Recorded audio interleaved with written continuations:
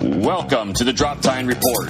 Turn up the volume and listen to amazing stories about big bucks and the hunters who harvested them. Here is your host, outdoor writer, Tracy Breen.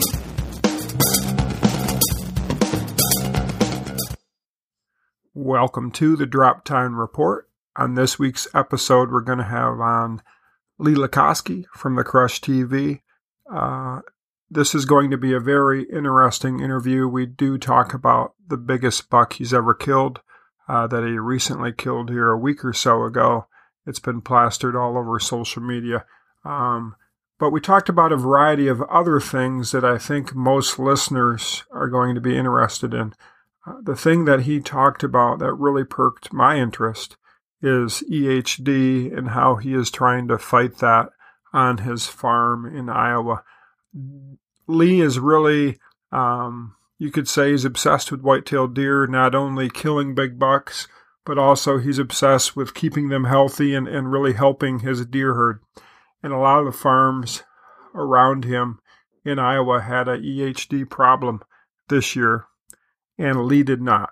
And so we're going to discuss that, why he thinks that is, his feeding regimen, what he's using to hopefully help deer stay healthy and fight EHD and overcome it. So it's going to be a really interesting interview. And if you're into white-tailed deer and helping them, this is going to be a podcast you're going to want to listen to all the way through. But before I get Lee on the phone, I'd like to thank my sponsors, my title sponsor, Redneck Blinds, Fourth Arrow Camera Arms, who also make the Final Rest system. Fourth Arrow Camera Arms is best known for making portable, lightweight camera arms for filming your hunt. They also make this new Final Rest shooting system that is a lightweight shooting system that you can put your bow or crossbow in, pack it in a backpack, and then have something steady to shoot from in both a blind or from a tripod. It takes up a lot less space than most of the other shooting systems on the market, and is really lightweight, so check that out. Also, Lucky Buck Mineral, Huntworth Clothing. If you're looking for clothing that doesn't break the bank, check out Huntworth. Morel Targets, their Final Rest target, is amazing and can stop both arrows and bolts from a crossbow dead in their tracks. Grim Reaper Broadheads, it's my favorite mechanical head. Pine Ridge Archery, Schaefer Performance Archery. If you're looking for an arrow rest that can handle extreme speed, Schaefer Archery has it with their XV Arrow Rest. Outdoorsmans, who make amazing backpacks and tripod systems for glassing big game. And then Wilderness Athlete. If you need to shed a few pounds like most of us do, Wilderness Athlete has some really good nutritional products. My favorite drink is their Hydrate and Recover. A lot of us gain a lot of pounds from eating and drinking too much. A lot of us drink a lot of sugar, and Hydrate and Recover has very little sugar in it. If you're interested in saving a little money on Wilderness Athlete, go to their website, wildernessathlete.com, enter Drop-10 at checkout, and you'll save a little bit of money. Also, I want to thank Illinois Connection, an outfitter in Pike County, Illinois, that I've worked with a lot of years. If you want to kill a big buck and stay in an amazing lodge, check out IllinoisBowhunting.com. Now let's go ahead and get Lee on the phone. Welcome to the Drop-Tine Report, Lee. How are you? I'm doing great, Just walked in the door from getting out of a tree stand. Congratulations. It sounds like you guys are having another amazing year. Yeah, I've just been thinking about that when I was sitting in the tree stand. Like, out of all that, we get to hunt so much. We're so lucky to be able to do that and be able to put in so many days hunting and stuff over the years. And for me, for this year to shoot my biggest antelope ever, my biggest mule deer ever, and my biggest whitetail ever, that's a heck of a year I'm having. It just, you're just so busy going and going and going, and you're kind of now just sitting in the tree stand tonight just thinking about it. And it's like, man, that's a dang big accomplishment considering how many days I get to hunt and all the animals I've shot in the past and stuff. So that's a pretty big deal for me already this year, and I just hadn't really even thought about it until I was sitting in the stand today. And the season's not even, nearly over. No, it's just getting started basically with the rut. And actually, a buddy of mine, Will, Allison is one of our camera guys, Drew, Iowa. He shot a big one this morning. So it's starting to crank, so I have a feeling some more will start falling here pretty soon too. So this is your biggest whitetail. What does he end up scoring? 208. 208. And your biggest one before was what, like 207 or something like that? 206. Okay. Yep. Cool. Yep. And believe it or not, that wasn't even the biggest one that I had this year. I mean, I had a bigger one that I who knows, but I was guessing him to be maybe around 220 or 218 or something like that. And he was there all year, and he was there all last year, and I knew him well. And then September 6th, he just disappeared. And that was kind of, this year we had all the EHD kind of come through the whole Midwest. And I just don't know if he died but, I've been checking our farms. We do so much to try to prevent EHD with fogging and just feed to keep them healthy and everything else. And I haven't found any other ones dead. I checked all the ponds and everything else. So I'm just hoping that maybe it was right at the time when they're stripping velvet, and that's kind of the time they died as well. But still at that time, when there's so many bucks together in one place, where they summer, then they start splitting up a little bit. So I'm just hoping that maybe, there's so much corn and stuff still up that hopefully he might have just bumped over to a neighbor's or was out in one of the big standing cornfields or something to show up again. But, it's been, you're talking over a month now. I'm pretty sure he would have strolled back in and we got a picture of him someplace. I'm afraid he's dead, but, actually Wednesday would have been, number 2 on that, and it was on the same farm as well. So, it could have been a real heck of a year if he would have stayed alive. Yeah. Now, how old do you think a buck that's 218 like that, 220? I mean, is he 7.5, 6.5? No, he was only thinking? 5. He was only 5. And Wednesday was 7.5. I don't know most of these deer, from the time, you start paying attention to them at 3. You see them at 2, but all 2-year-olds are they're just little spindly. 2-year-old, you don't really take too much notice of them until when they get to be 3 and they start getting into the bigger frames and they start adding stickers and splits and different things. You start really paying attention to them then, even though like Wednesday was his best rack that he ever had up until this year was at 4. And he was a 10 at 4 with, some splits and on his brows and some stickers. And so we're really paying attention to him. And like, boy, he should really bow into a good one because he had good mass and everything at 4. Then at 5, he just kind of went backward to a 9-point, and he still had the stuff on the brows, but no stickers off him. And then at 6.5, the same thing. He was just a 9, but he did have like a little point coming down at the tip of his beam on one side, and he had maybe like one little sticker off of the side. But that's why I hunted him a ton last year. I probably put 30 days into him last year, just because he was 6.5 and he was big and heavy. I mean, he still had huge mass and everything. He was still probably like 180-inch deer. But you're thinking that okay, you left him at at 5 and 6. They're some of the prime years, and he never put that 4 back on, and he never put the stickers back on that he had. So you just kind of figure, well, it's what he's going to be. And I'm lucky. I'm happy I didn't shoot him last year, because I had one good opportunity, and I saw him 2 other times. So I'm glad I didn't. I'm glad I didn't get him last year. Good boy. It's always 30 inches at 7 years old. It's always a game of kind of Russian roulette, isn't it? When you guys who really let them get till that peak age to decide, do you give them another year or take them now, kind of thing. Right. And normally, like the way it's been, at 5 years old, we're just like, okay, if you like them, take them, because, most of the time, it seems like with the EHD now and his neighbors and just whatever the mortality rate is so high for them. I mean, sometimes some deer will just disappear and you think somebody shot them, and you go, like you're talking, they disappear in the middle of November. So you're like, well, somebody must have shot them. And then you go shed hunting that year and bang, you find them dead right in the middle of your property. You say, what the heck would they have died from in the middle of November? You got pictures, you've seen them, and they've just been, they look super healthy. And I don't know if they just from fighting get gored by something or what happens, but, for deer, that's what I'm so thrilled about shooting Wednesday. I've been happier about that deer just about than any other deer I've ever shot. And not just because he's, my biggest, but just because he was 7.5 as well. Because, really that's kind of winning the whitetail age lottery. That's like a human, making it to 110, because there's just so many times they just don't even make it to 5, let alone to 7.5 and stuff. So I was real thrilled about that. Wow, that is an old deer. Just think all the close calls he's had over his life to make it to that point. Yeah, for sure.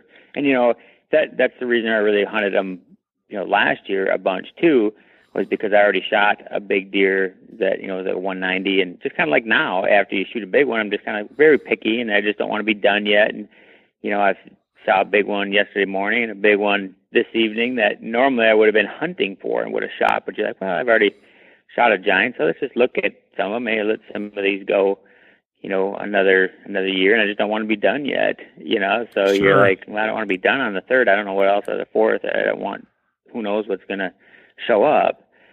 So, you just kind of get lucky that way. And that was the same thing last year. I shot at Pugsley on like October 26th. And so I just, even on Wednesday, I was like, okay, I'll go hunt Wednesday because he's like the most neurotic deer we've ever had. I mean, the most irregular. Like I say, you'd never get a picture of him in the same place twice, and you'd never get a picture of him twice in the same week, basically. So you get a picture of him, and then he must be over here. So you go over there and hunt, on that side of the farm or something for, a week or 10 days, no pictures, no seeing him. Like, wow, he must have left, went someplace else. All of a sudden, boom, there'll be another picture of him someplace else. So, well, maybe he moved over there. So you're out with just like a shell game, just constantly, but he would never do the same thing. And that's why I kind of hunted him a lot last year, because I really didn't want to be done. But I thought, well, heck, that deer is the toughest deer I've ever seen to hunt, because there's just nothing regular about him. There's no pattern about him. So, that's what I said. I ended up probably about 30 or 40 days in on him, and I saw him 3 times. And most of that time was late season, when you got big food plots and deer are just piling into the food. And, even then, normally you can count on, some of the other deer that are 5 and 6 years old are out every single night, especially when we had cold weather. And not him, though. I mean, like I sat there 20 nights, probably almost every single day from, December, as soon as the bow season opened back up again, whatever day that was last year, it would be somewhere around December 20th or something like that, all the way through to January 10th, almost every single night, and we saw him twice. So set the table. How did it all come together this time? Were you getting a more regular photo pattern, or you just got lucky? Yeah, no, he was becoming more regular, and I think a lot of that is just because in this farm it's the one farm that I kind of have for myself that I'm like, okay, I can let deer go like at 5, because they seem to stick around a lot. I mean, we have some farms that deer are not there all summer. They're just, so you go check cameras, there'll be nothing in the summer, maybe 1 or 2 little bucks, and there's tons of does. And then once crops start coming down, you're hunting season, bang, a whole bunch of them show up.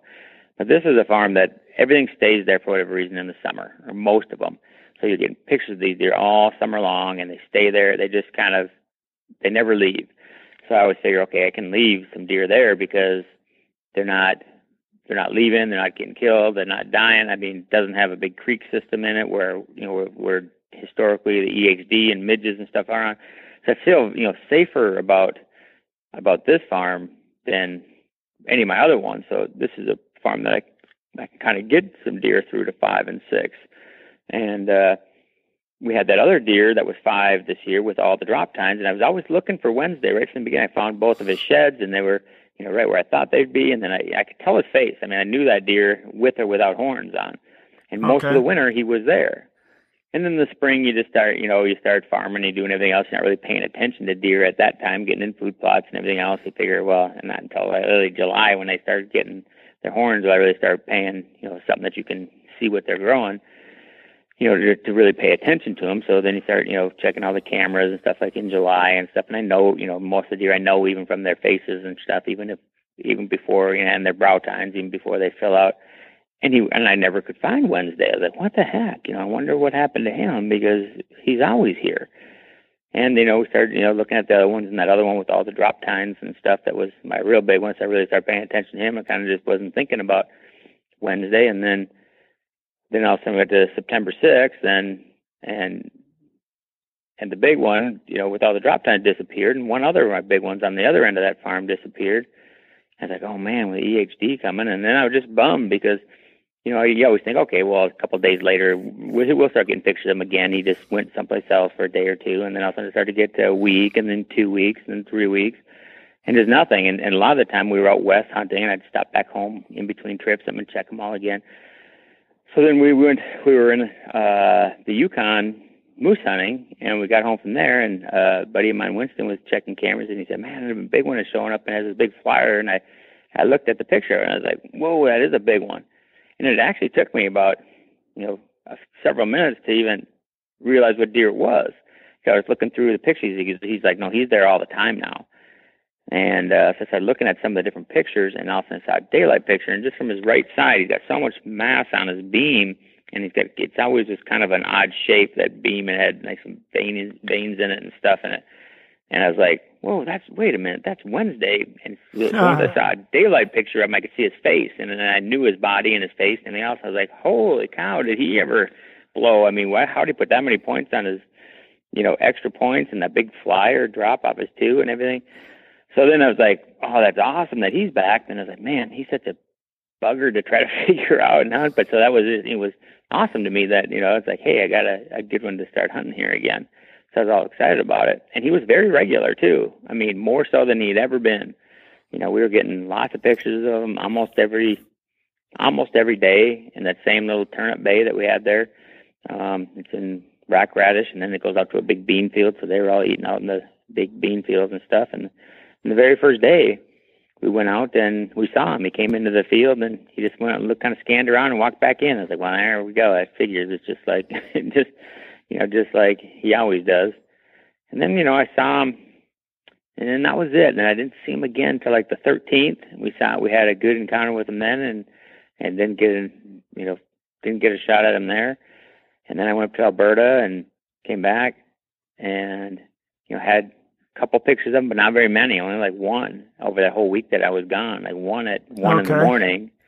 And I was like, well, he's still there. He's in there at 1 in the morning. And we're just kind of looking at weather patterns, because we had such a great October. I mean, it was really cool compared to normal. We just had great, temperatures, in the 40s and 30s at night and stuff. I was like, man, this is awesome.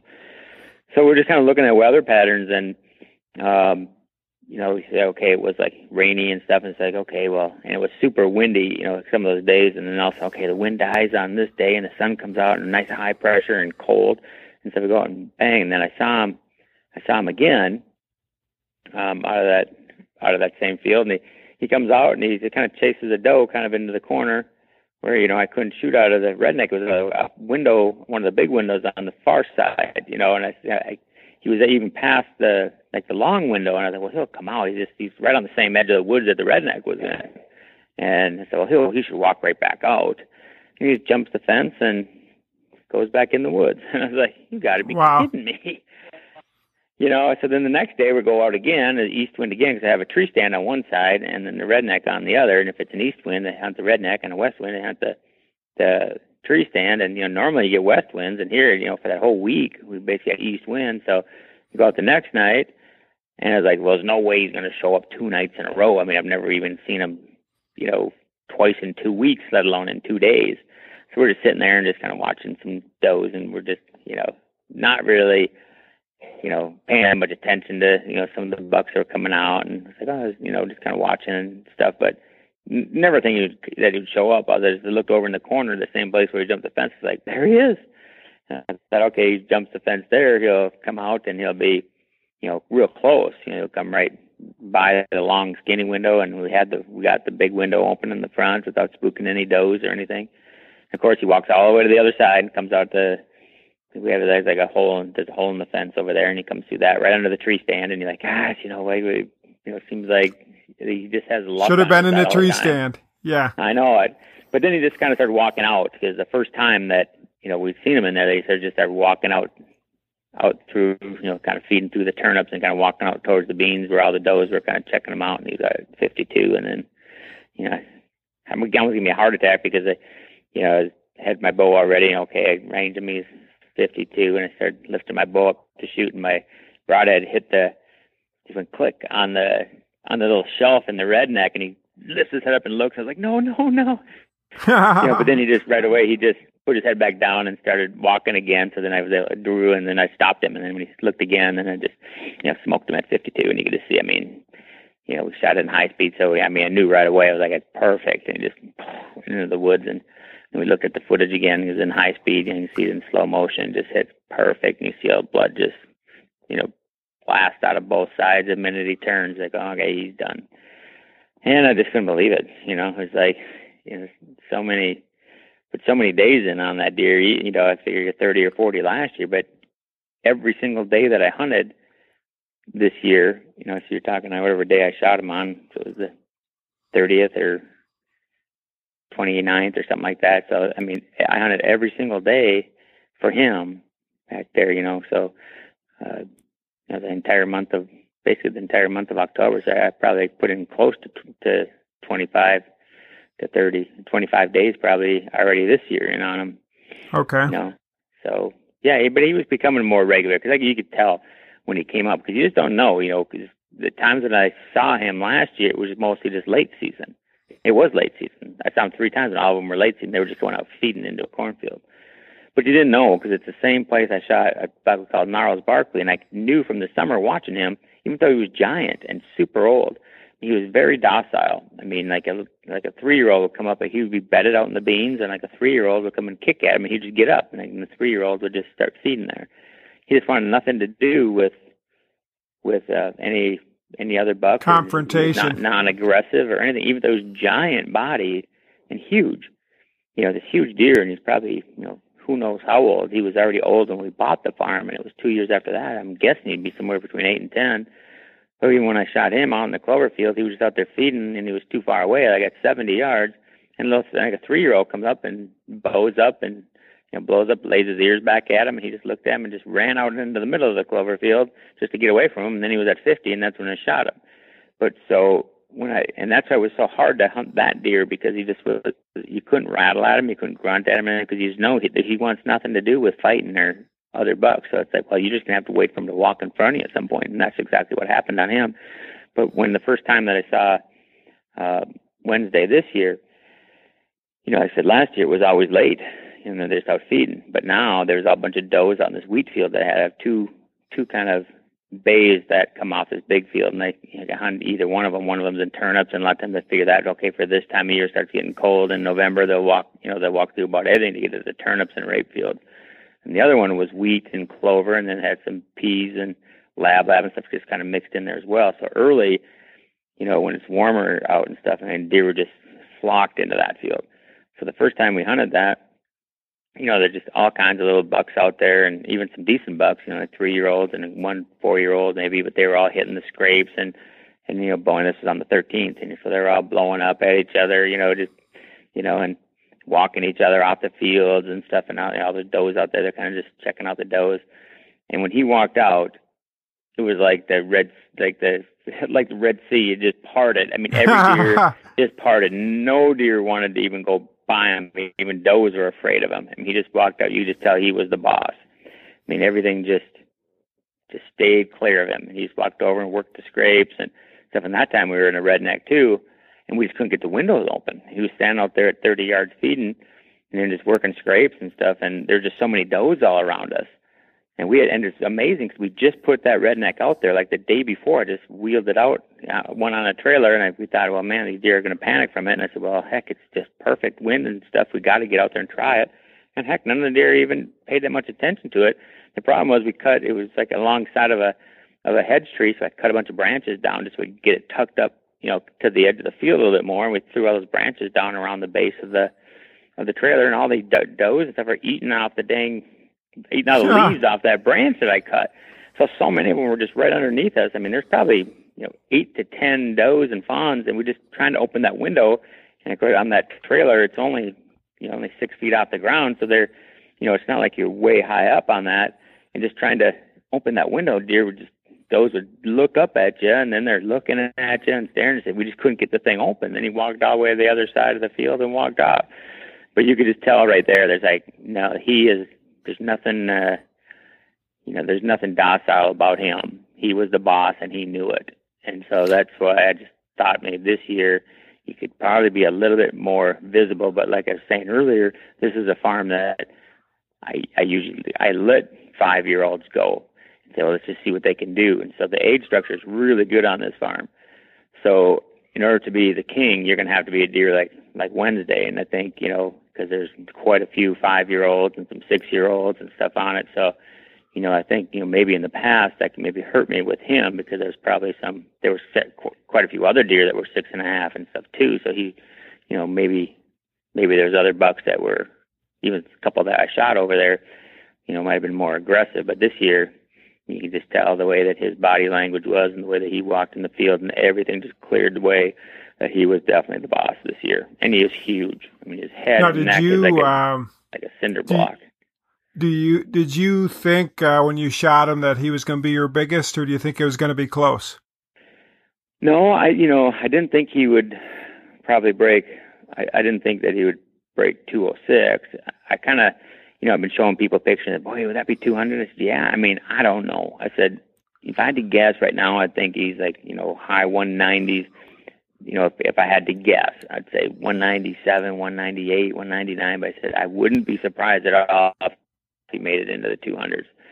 And then when you got him on the ground, he was just, so many, like, pictures don't really do him justice. But you like your hands on him, and he just had so much mass, and the beams were like over 26 or 27, and just the drop, that big flyer was 10 inches, and because a lot of the points look shorter to me than he had last year. But then you put a tape on them, and then they're 10, 11. There's all those points were a lot longer. I think it's just somewhat like the mass on him and stuff, and he's over 20 inches wide too. And he never looked, to me, looked kind of narrow. I think just that mass and stuff just kind of takes away from, you don't really notice the height and the width and stuff on him, from when you just would look at him. So once you got him on the ground. How many inches? How many inches did he grow from last year to this year? About 30. Okay. Now your 206, he grew even more though, didn't he? Between those, the year before you killed him. No, I think. Well, I'm not sure because I don't have the sheds from the year before, and okay. I found his sheds when when he was 3, but I didn't find him at 4. But like this deer on Wednesday, I found him his 4-year-old sheds, both of them, and the 5-year-old sheds. So I knew exactly because scoring the sheds last year and just thinking I said with like an 18-inch spread because I didn't think he would be 20 like he is now, but he probably was. I came up with the exact score of the sheds, and with an 18-inch spread, it was like at 181. So I'm going from that to that. You're talking almost 30 inches, 28 inches, whatever, and that's just a huge jump for any deer to make, really, from any age, but especially from 5 to 6. Yeah, it seems to be that usually there's that 1 year for every buck, right? When they get to be that old, that's that magical year where they really jump. That seems to be something I hear a lot in doing this podcast is, a buck all of a sudden, he grows 20, 30 inches and bigger than anyone ever could have imagined. Right. And a lot of times that's 3 to 4 or 4 to 5. But, once you get to, like 7, they've kind of, you don't see it that much. Although, they're an old man, right? Yeah, we have in the past, we like on Wally, that won at Tiffany's, but that was a little bit different because he kind of injured his leg. He was limping on it the year before, and even the year that she shot him. So he kind of put like an extra beam and stuff on the other side. So he kind of figured some of those extra inches were just from goofy stuff because he was limping on his left side. So he put this goofy stuff on his right side, and which kind of contributed to, him going from like a 170 to a 190s type, so that he grew almost 20 inches bigger too. A lot of it was goofy stuff where, on Wednesday, it was just weird that he went down from 4 to 5, and then he kind of stayed the same, from 5 to 6. So you're kind of thinking, okay, he's just topped out at 6, because he was just huge body, and he always looked so healthy and everything, and it's just like, you just weren't assuming that at 6 to 7 that he would do that, put on a couple extra points on the one side and the big flyer up the other side, and, just keep that mass like that too. It's like an incredible mass on everything, over 5 inches. Do you think that is just a wonderful growing year in Iowa for all the food, or, what do you think the magic is? Well, part of it is probably, just him, going into the year in better shape for whatever reason. But we did have just such a wet spring, which the last, 4 or 5 years, we just had such bad droughts. And, and this year last year we ended wet and started wet. And so it's been the first year in a long time that we had a really wet spring, which, we couldn't even get crops in until we didn't even start planting anything until almost June 1st, corn or anything. So there was just so much water. And, like I said, you can give, deer the best feed in the world. Around here, I run feeders all summer, and not that they need food. It's just because I put protein pellets in there and roasted soybeans and soy oils, and there's a whole mix that I put in there to try to keep them healthy and basically to keep them from dying from EHD, because they can survive. They can survive EHD if they're healthy enough and everything. So we, do stuff and try to get rid of the ticks and all kinds of stuff to try to keep those things healthy. That if they even get a EHD, they can live through it, and then they'll be immune to it the rest of their lives. So we do a lot of I feed stuff out of feeders all summer here. Of course, you can't, once the hunting season starts, we take them all out like in August, September, before we go out west. But, so there's that, but we always do that. So I just kind of think, even if you have the best food in the world out there, still 80% of a deer's diet is going to be browse. So, they're never going to really reach their potential, because they won't just sit and, if their entire diet was what you fed them around soybeans and alfalfa, have the high protein stuff all summer, they would grow huge racks. But unfortunately, 80% of their diet is leaves and sticks and stuff, just browsing.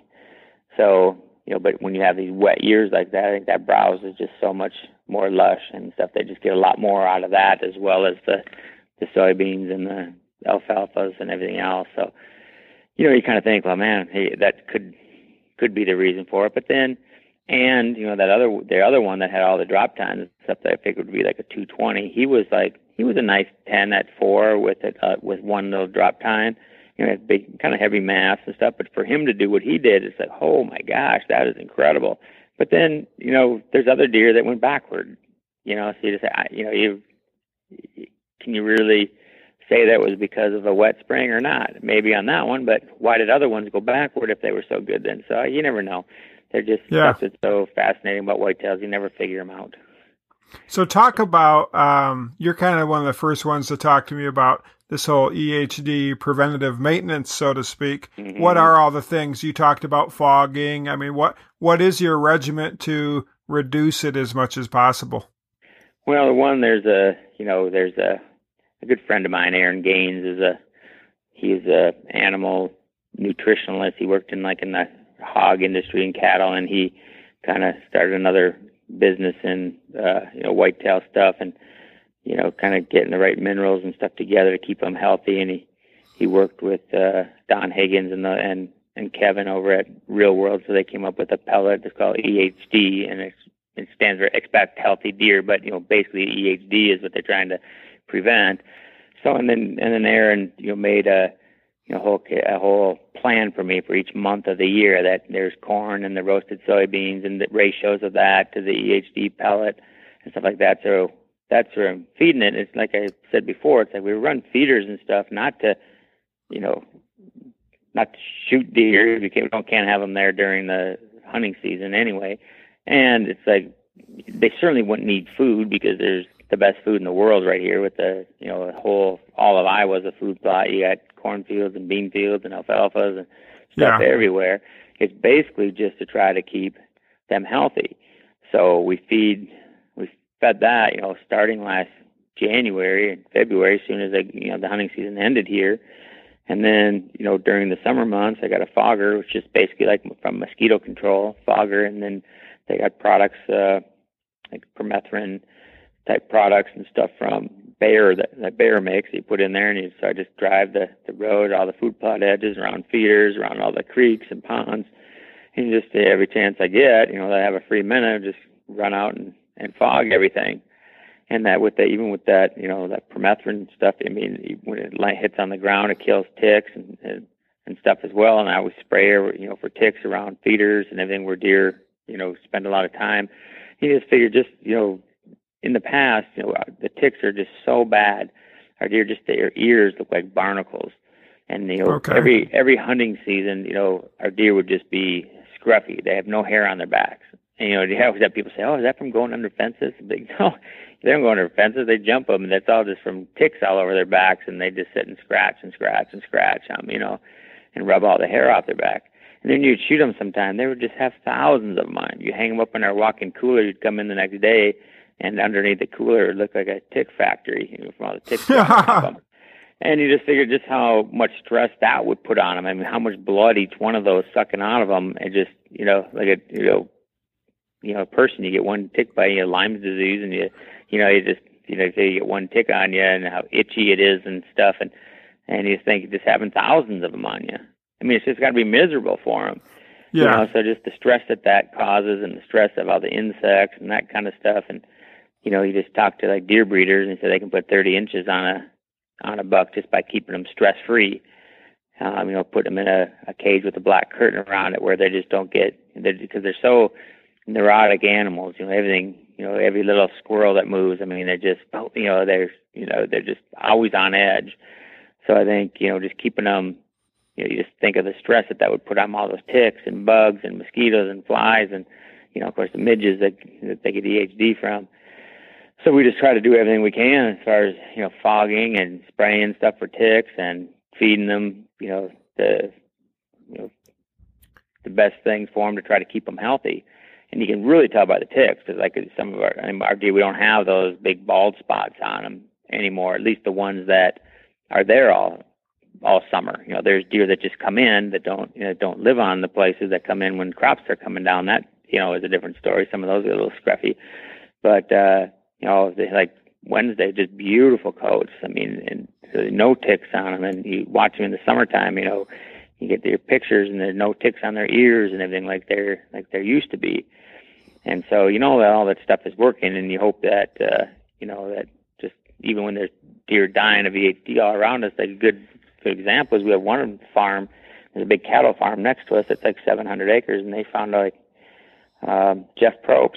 Who's on Drury's, and he's a real estate agent. He texted me. He said, "Man, have you find any dead deer over there?" Because he hunts on Brian's place, so they said he's found 43 dead deer on his place so far. I said, "I haven't found any." And not that I've walked every place in there, but it's the farm that Tiffany shot her first buck on this year. That was a 175-inch deer. And of course, we're checking cameras, like, well, I don't know, all the bigger ones and the older deer, and just all the deer that I had here all summer are still here.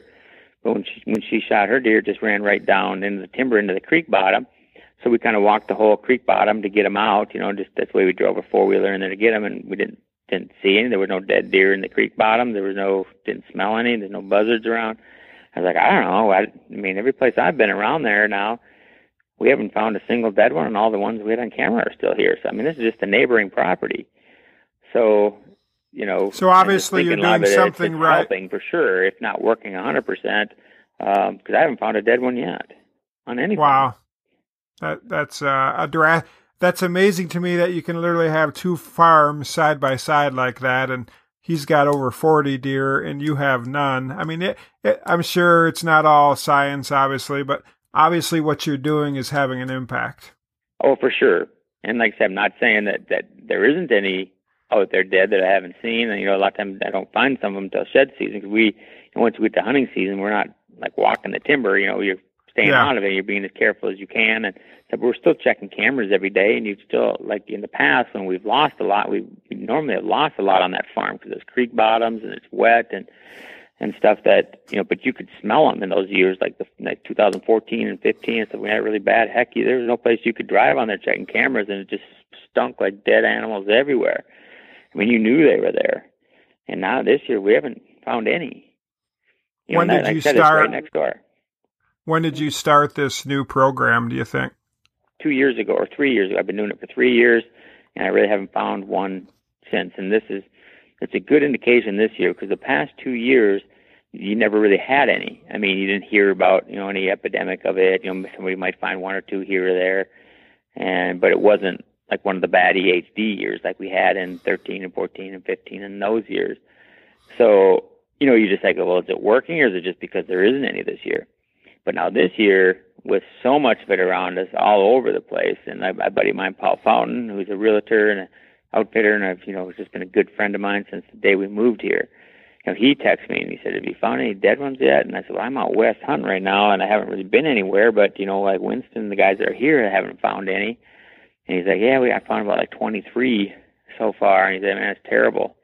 And of course, Drury's and Kiskies and everybody telling me they found them. And then when Jeff Probst texted me and said, "Man, they found 43," I was like, "Oh man!" Because I was out west, I was like, "I'm trying to go home and find a mess." And heck, I go to all of our farms, and there's just, other than, like I said, that big one that disappeared that I'm talking about on the one farm.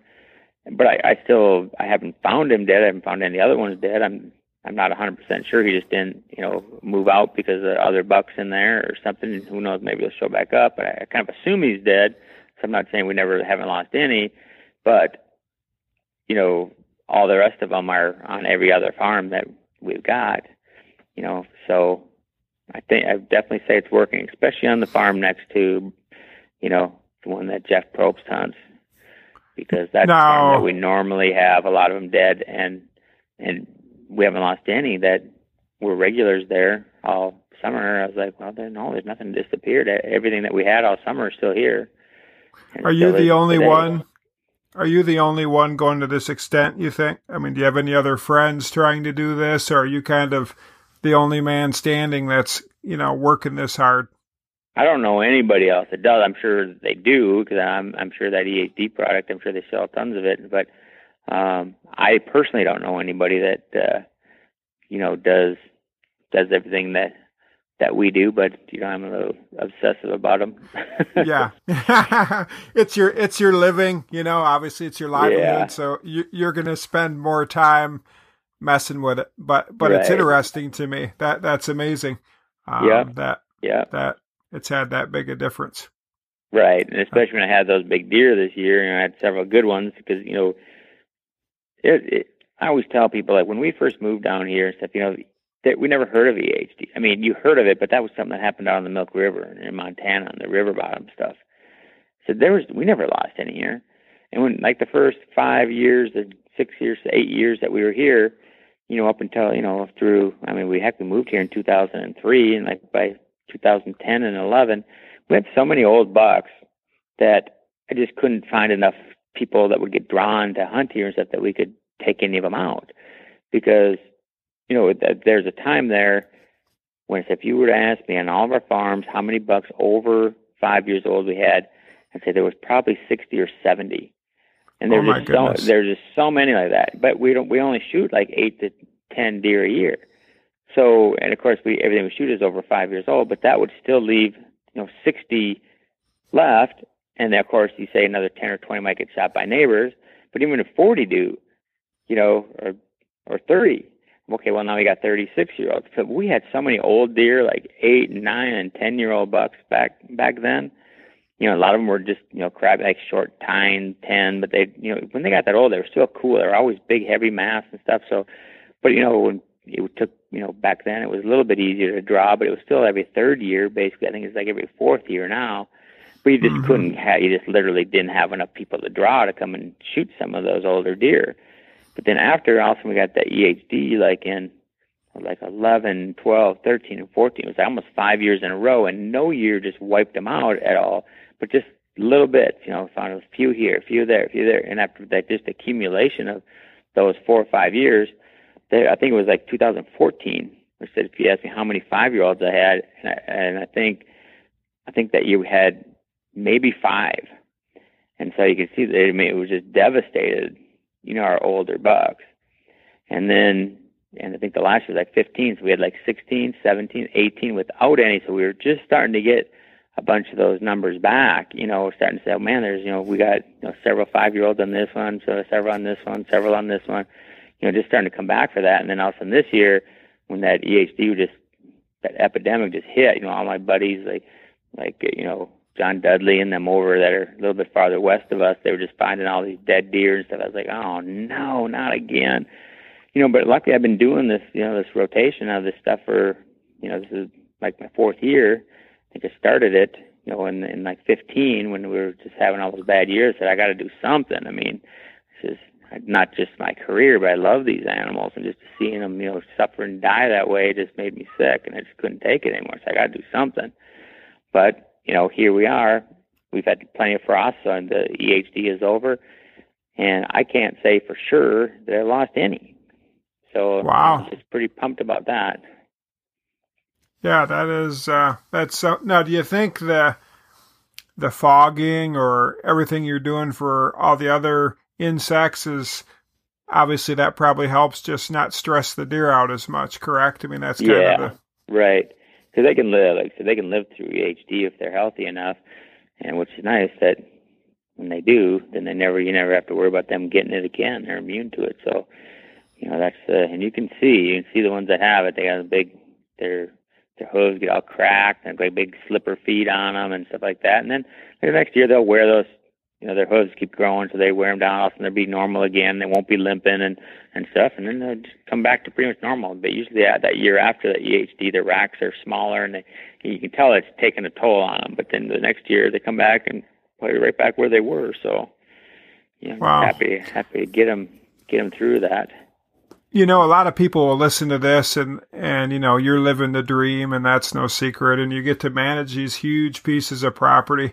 If you were an average Joe with 40 acres, let's say, what things would you do, given the knowledge that you currently have? What would you do to just help that property reach its full potential? Well, the same thing. I mean, like we did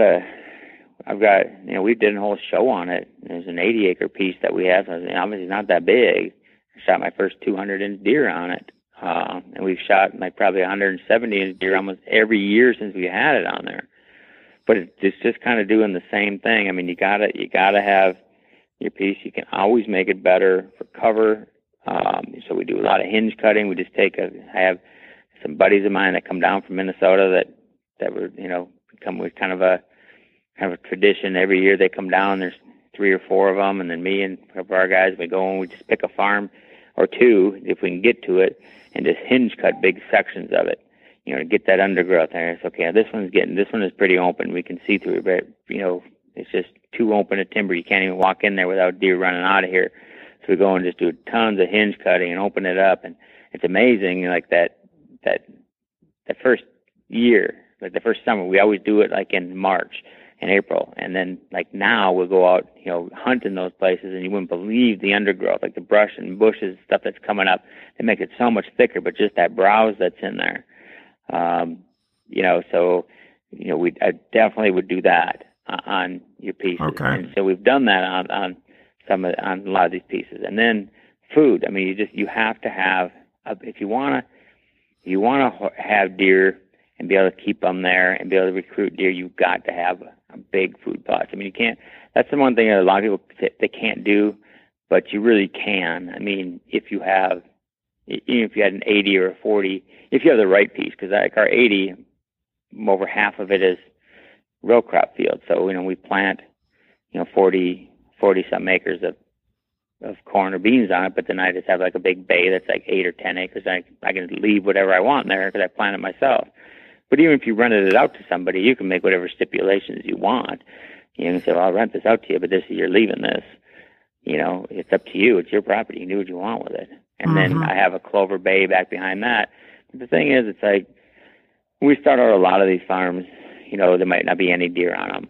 I mean, there might be 2-year-olds or 3-year-olds or something because they get shot out bad or something like that. And I don't really care. When you get a farm, it's like, I don't care if it has any deer on it because in 3 years, I'll have it right where I want it to be. Okay. And a lot of that is having a big enough food plot, like an 8 or 10 acre cornfield or bean field. Something I can, start mowing down like the corn with the bush hog, like in December and January and February after the season. And when you have that big cornfield like that, you'll have 200 deer in there. I mean, a lot of times there are 100. It's like the first year you might have 50, but deer are coming from all your neighboring properties and stuff, and they get to know that's there. And then like they'll have all the fawns that are in there the next year, they'll be living out on the neighbor's property someplace, and okay, now all of a sudden it gets to the stressful times, it's cold and snow and stuff, and those fawns remember where the food was, so they come back. So just kind of their numbers just kind of grow exponentially.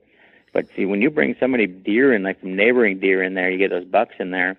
If you don't have a lot of if there's no old bucks in there, like the first year that we buy a lot of these places, there isn't, because they just, I think the average age of a wild deer is probably 3 years old, So there's, maybe 2 or 3 year olds, but you got some, like a 5-year-old or something living on your neighbors that come in. There's like no other bucks on top of them. They say, well, heck, I'll just stay here. We got does, we got food, we got the best habitat and everything because that's what we've made them into. So you're always just recruiting all the time. And, like most of our farms that we've had for 10 years now, you're not recruiting too many new ones. You might have them in the winter, but we have a lot of old ones there already. So, not recruiting as many as we did, in those earlier years, but you might go in and shoot, 3 or 4 or 5-year-olds off a single farm one year, and then, you recruit some old ones in. But you really need to have those big food plots. And a lot of people's idea of a food plot's a quarter-acre little piece in the woods. And that's fine to shoot a couple deer and then hunt on, but you're not going to recruit deer in from that. So for me, every farm has got to have a big, some 10 or 12 acres and not just one. A lot of our farms will have 2 or 3 fields like that. So there might be almost 40 acres of, might be 25 of corn or beans and then another 10 of turnips and, some of clover and stuff. So there's always food there in the off season, like from the January, February, and March. And that's the time that you recruit. And that's the one time that you can get all your neighbors' deer in there. And a lot of times they'll just stay. And so, within just a couple of years, you've recruited so many deer in there, and that age structure, all the deer that are in there, even if they were only 3 when you got it, you're not shooting them at 3, we're not shooting them at 4, and so within second to third year, we got a good crop of 5-year-olds, and we'll be right where we want it to be. And even on a small piece like that 80-acre piece, you're always going to have some deer, especially the older they get. If you get them to 5, they hardly ever leave a 40-acre piece. Like Wednesday from last year and this year, you might randomly, I think last year I had maybe one picture of them in the rut up on the north end of the farm, and maybe one late season because I had a big cornfield up there too. But other than that, his entire life, from the time I started paying attention to him at 3 years old, he was on the south end of that farm. And now when he was 7, there was probably 15 acres. If I just took the whole rest of the farm away, it's about 500 acres on that farm. If I took everything else away and say I had this 15 acres, I would kill him every time in that 15 acres. There's no place else you're going to shoot him. That's where he lived. And isn't that what research shows too? Is the older a buck gets, the smaller his home turf, right? Yeah, I don't know because I'm sure they collar them and they learn all that stuff. But this is just what I learned from my own. Because once they get to 5, I very rarely lose them to neighbors because they stick so tight, and they hardly ever leave. They got their little spot that they like, and that's where you're gonna shoot them. And that's what I'm saying. If you got like even a 40-acre piece or 15-acre piece, you make it the right piece that if you can get a deer old enough, if you can keep them alive long enough to get to 4 or 5, they're not leaving it.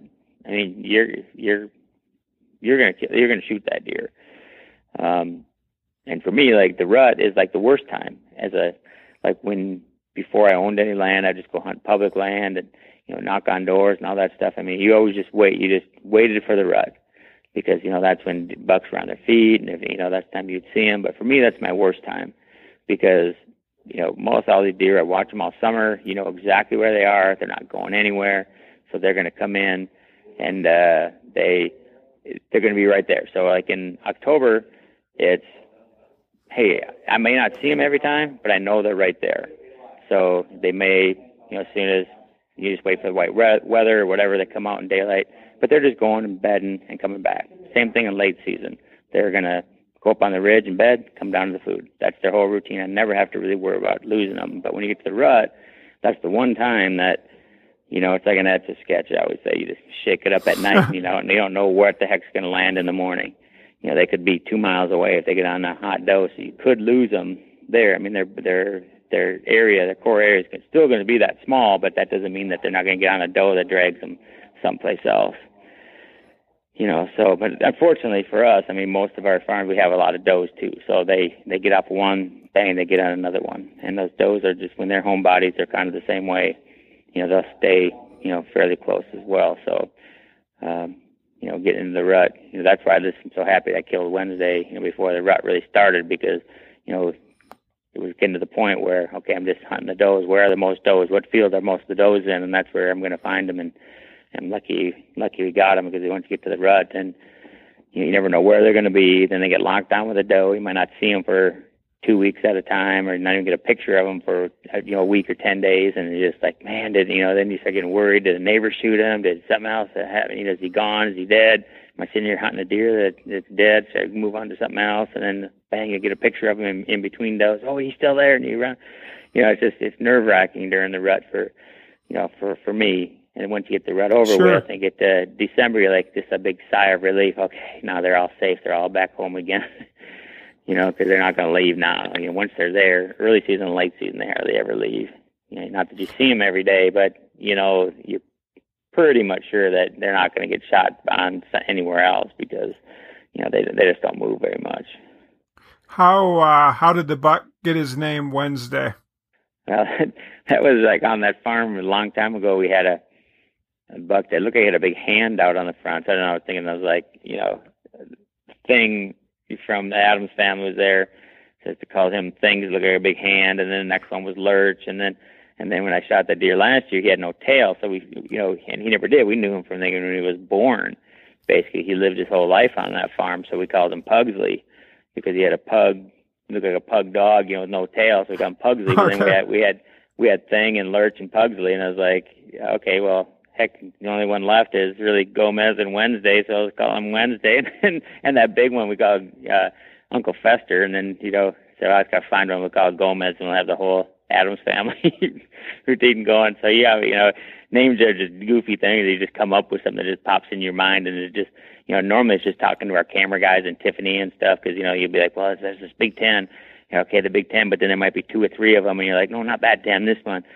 So, you just kind of come up with a name for them, something, anything that pops into your mind. You say, well, this one, I'll come Wednesday because, whatever. So, when you're talking to our little group of people, they all know what deer you're talking about. So, names just pop up, goofy names like that. And that's just how. How many years ago did you name them?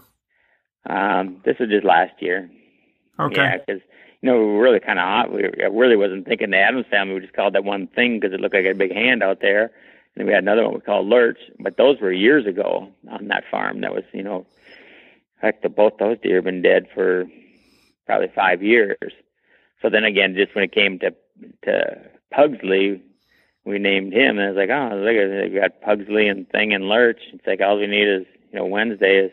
And so that's when we started naming. We just called him Wednesday last year. Before that, he'd just been the Big Nine. Okay. But then, yeah.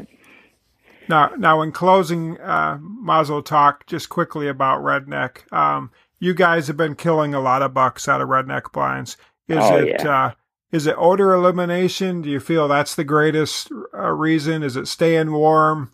I mean, what is the greatest reason that you guys are hunting out of them so much these days? Well, all the above. I mean, really, if it wasn't for nostalgia's sake, I mean, for me, like the tree stands, there is something that, you can shoot 365 degrees, just on a wing, that buck comes running in underneath you in the timber or something, man, you can move and bam and shoot. There is, a little bit more mobility in a tree stand, than in the blind. But that's the only thing. I mean, if it wasn't for, like I said, the nostalgia part, because that's the way I grew up hunting, throwing one on your back, and you just, I still love to do that. And hunting in the timber, just during the rut in the timber, so fun, hearing them, grunting in there and hear the leaves and running and stomping and stuff, you kind of love that. But if it came on just, hey, I strictly just want to kill this deer, you would hunt a redneck every single time, because just the odor elimination that you can do in there. This is what you can get away with on scent. You don't really, if the wind is swirling or if the wind isn't even perfect, if the wind's blowing out in the field, you can hunt them. You can get away with it. I mean, it's incredible what you can get away with in there, and then just the movement you can get away with.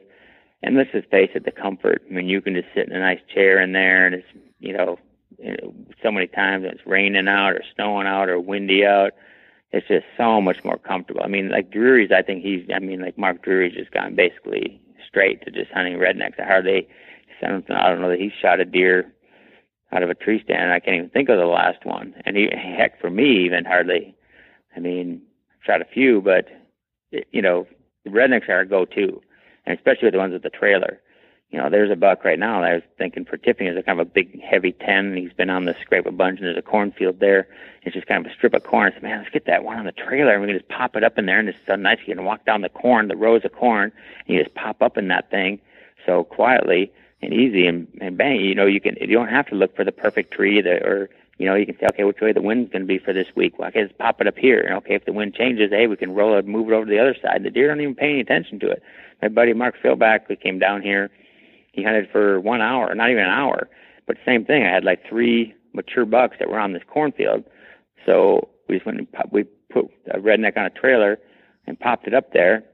And he came in that night, and he's like, you think that, well, you just put up this night, aren't they going to be looking at that thing? I said, they don't even pay any attention to him. And he got in it, and bang, within half an hour, one of the 3 bucks came out, and he smoked it and fell right in the field. And it's just like, there's just so much you can do with them. So I always have some rednecks on trailers. And that works just so good because let's face it, you can't really afford to have a redneck every place you want one, but having the trailer kind of eliminates that. You just put it where you want it. And this is a wheat field. I mean, I pulled this thing right into a wheat field when I should have shot him that first time back on, should have shot Wednesday back on October 13th. He literally walked right next to it, like at 10 feet from him. We also had to look out the side window. I was like, whoa, there he is right there. And he walks right in front of the thing. We just put it there that day. And then all these does are eating all these out there, and they just don't pay attention to it. Do you think they think it's farm equipment or something? I mean, Bill Winke has a strategy. That's kind of, he waits until he's, harvesting crops or whatever, and there's a lot of equipment in the field, and he slides one in on a trailer and, kills a buck. I mean, do you think they just think it's another piece of equipment? I think, and the reason that I did that too on this wheat field, like I say, because we have our barn there, and and actually this trailer was sitting up by the barn, and then we have like grain wagons and our tractors, and there's always all kinds of commotion there and stuff. And on this wheat field, they're just like, hey, I was hesitant to hunt there until I was just like, all right, I got to hunt this wheat field because I'm getting more pictures of them there than anywhere. But you just kind of think there's people and our grain bins are there and they're hauling grain in and out. And you just think there's so much commotion. I can't imagine be there, but here's all these deer there. But I think they're just used to stuff being there. And so that was part of the reason that I just went and hunted it that day. But it was just 200 yards up from that, just sitting out by the barn all the time.